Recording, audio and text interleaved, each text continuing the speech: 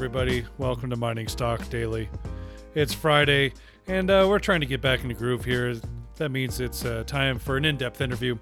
We've had so many interviews aired this week from all the content discussions we had from both the VRIC and the Roundup Conference last week in Vancouver. Thanks for tuning in. And you know what? We're not done. There's more content to share even next week. But this is going to be the only piece we share today. We actually had the opportunity to sit down with Derek White, who's the CEO of Ascot Resources, to talk about the Premier project up there in the Golden Triangle. A lot of eyes on the stock here in the last few weeks and a lot of good drill results. So it was good to catch up with Derek. So before we get into that discussion, I do want to thank our sponsors for Mining Stock Daily. That includes Corvus Gold, Integra Resources, Pacific Empire Minerals, and Western Copper and Gold. Thank you so much for your support. If you would like to engage the show, please be sure to drop me an email, trevor@clearcreekdigital.com. Always happy to take your questions and inquiries and comments. And it's always really nice when people reach out and just drop me a note, say that they listen every morning. So appreciate that very much. Special thanks to the Junior Mining Network for airing all of our shows. Glad that can be in partnership. Fantastic resource for all the press releases every morning. Make sure you go check out their website if you haven't done so already. And now that I'm thinking about it, please be sure to listen to Mickey Fulp and I as we give the Metals, Money, and Markets Weekly podcast out on Kitco every Friday. That's going to come out this afternoon, Friday afternoon after the market close. You can always find that at kitco.com. So it was a good time to chat with the mercenary geologist to see what the numbers ended up the week with, and this week was certainly interesting, wasn't it? All right, so let's get to the conversation with Derek. Thank you so much for tuning in. Without further ado, here's Derek White from Ascot Resources. Welcome back to Mining Stock Daily. This is Trevor Hall from the Association for Mineral Exploration Roundup 2020. And now I'm happy to welcome a new guest to the show. That's Derek White. He's the president and CEO of Ascot Resources. Ascot trades on the TSX with the symbol AOT and also on the OTCQX market for those friends in the U.S. with AOTVF. They have a very interesting project, and we're going to kind of cover that. It's basically 4 deposits feeding one mill that it's not necessarily being optimized, but they do plan on getting it back up and running. But Derek, thanks so much for joining us and giving us a brief update of what Ascot's accomplished in the last year, and there's certainly been a lot of eyes on the stock in the last few weeks. Hi, Trevor. Thanks very much for having me on the show. Ascot's strategy is really not that complicated. We inherited, I guess, a 3,000 ton a day mill and related infrastructure near Stewart, BC, or Hyder, Alaska. And in this part of the world, infrastructure is pretty expensive because of the mountainous terrain. And the idea here was to feed that mill with high-grade deposits, and there happened to be 4 areas where there's deposits of high grade close to the mill that we can feed this mill. And to give you an idea, we just put out a new resource a couple days ago, and we have roughly speaking around 8 grams a ton gold grades, and that allows us to produce in the neighborhood of around 200,000 ounces a year. And we like this opportunity because not only do we have a lot of exploration side, we have around 25,000 hectares close to the town of Stewart, but we also have the ability to sort of back that up with a mine plan for a reasonable sized gold mine. And because the grades are pretty high and the capital cost is quite low, we're feeling pretty optimistic.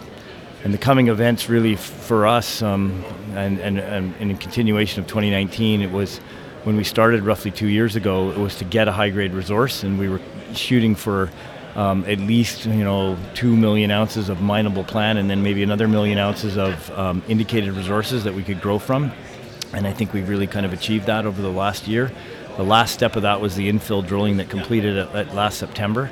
And we did 53,000 meters of drilling, and that allowed us to get that resource up. And the next really big milestone for us is to release the feasibility study, because unlike a lot of greenfield projects, this was the largest gold mine in North America for about 30 years. It was owned by the Guggenheim family and shut down and then got restarted as an open pit, and a new mill was built in 1990.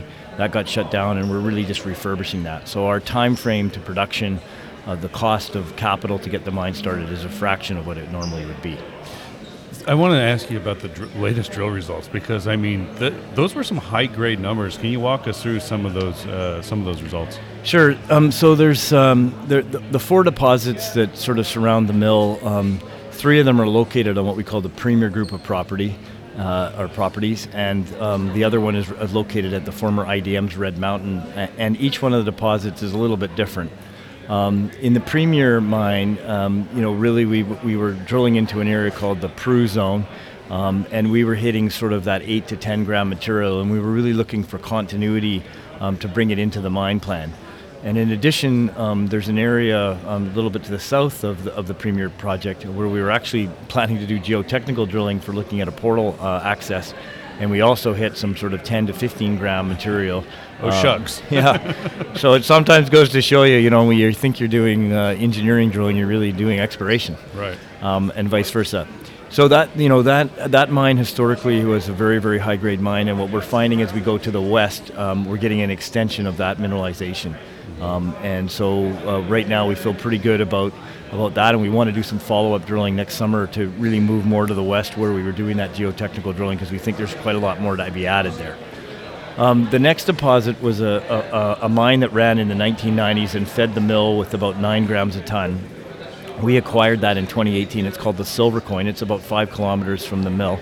It has portal access, so all areas have underground access that are ventilated and dewatered. And in this case, we did some infill drilling, and we were also able to find a core area with some pretty high grade. So we had a couple drill holes where we were hitting 8 to 10 meters of sort of 10 grams a ton, which was quite nice. And really the job there was to take the historical drilling and add to it so that we could get a measured and indicated resource, which we've pretty well done at Silver Coin. And then lastly, the Big Missouri was an area the previous management was trying to build a big open pit. They had a resource that was done, I guess, in 2016 or 17. It was about 90 million tons of low grade, but inside that low grade there was a high grade envelope around what we call the S1 pit. And today we were able to put a resource of about 3 million tons of kind of 8 grams, and really it's a flat-lying structure that's pretty accessible from the pit, and it certainly got a lot of infill to go into the future. We did about 24,000 meters, but we hit a lot of intersections, and again 5 to 10 meters wide of that sort of 7 to 10 gram material. Well, and coming back to this hub and spoke idea, I mean it's a logical way to define what you're doing. You have the 4 deposits, 1 mill. The deposits are basically surrounding the mill, so just like a bicycle tire, it's going to be feeding the mill. But the interesting thing about this mill that you were sharing before we started recording is it's going to be fairly low capex because the infrastructure is already there. I mean, you just need to replace some parts. It's not like you're building the dang thing. So, the things that we have really going for us are, number one, we have road access to Stewart, so it's about a 20-minute drive to Stewart or And Hyder. not everybody in the Golden Triangle has no road question. access. And the last mill of this size that was built was Pretium's Brucejack mine. It's about 40 kilometers north from where we were, and really that probably cost between $800 and $1 billion to build. And so we're looking at a fraction of that cost. So what we have to do really to get this going, we have power that comes from Stewart, but we also had a brand new power plant put about 700 meters from the mill. So we have 2 power sources, we have roads, we have underground infrastructure. And Boliden, that owned this, sold the ball mill and the SAG mill back in the late 90s, early 2000s. And really that's where we're replacing the grinding and crushing circuit. But to do that, we're just installing what was already there. There's no real design here, and we've had a construction group go inside. So in our feasibility study, unlike a normal greenfields project, we're just refurbishing what was already there. Is there a road to Red Mountain? There is not a road to Red Mountain. So there's a highway, which is about 10 kilometers away, and Red Mountain had put a 5x5 meter access in, but right now there is no road there. So right now what we're doing is applying for the road access, and so we hope to build that road. And generally the nice thing, one of the things about the Golden Triangle is, although it has spectacular grade, certain of the deposits are known for their nuggety effect, which means you can have spectacular grade. And the idea here is to diversify the mining risks. So by having 4 deposits, we don't have to have them all going at one time. Any 2 of these mines could feed the mill at 2,500 tons a day to 3,000 tons a day. And so the idea is to get going from the Premier mines, get those started, feed the mill for 2 years, and then build the road and bring the ore in from Red Mountain. And why do we do that? It's because the Red Mountain has one zone, and this is really more of a reserve now, they're called the Mark Zone, which is 10 grams a ton. It's 16 to 40 meters wide, very low mining cost, and it obviously can really help our NPV. And so in year 3 of the mine plan, we want to bring that material in, and we'll adapt the mill. It's a finder grind, but we feel pretty good about that. Okay. The feasibility study, the work that's going on now, I mean, this is a full bankable feasibility study, but you didn't do a PEA. Well, we started out, so you have to remember this is a little different than a greenfields project. So we've had 100 years of mining history here. And we were originally talking about doing a PEA and mixing it together when we acquired the Red Mountain asset. That already had a feasibility study. And so we had an idea of putting a feasibility study out on upgrading Red Mountain and then putting a PEA kind of as an optional part of that. And it became quite complicated and probably not really the best. So we were so close, we just said, look, we might as well just put out one thing, make it simple, and just have one study which has everything there. And so what we're talking about is on all 4 deposits, a feasibility level study that shows the mine plan where all 4 deposits come into the mine on a common mill basis.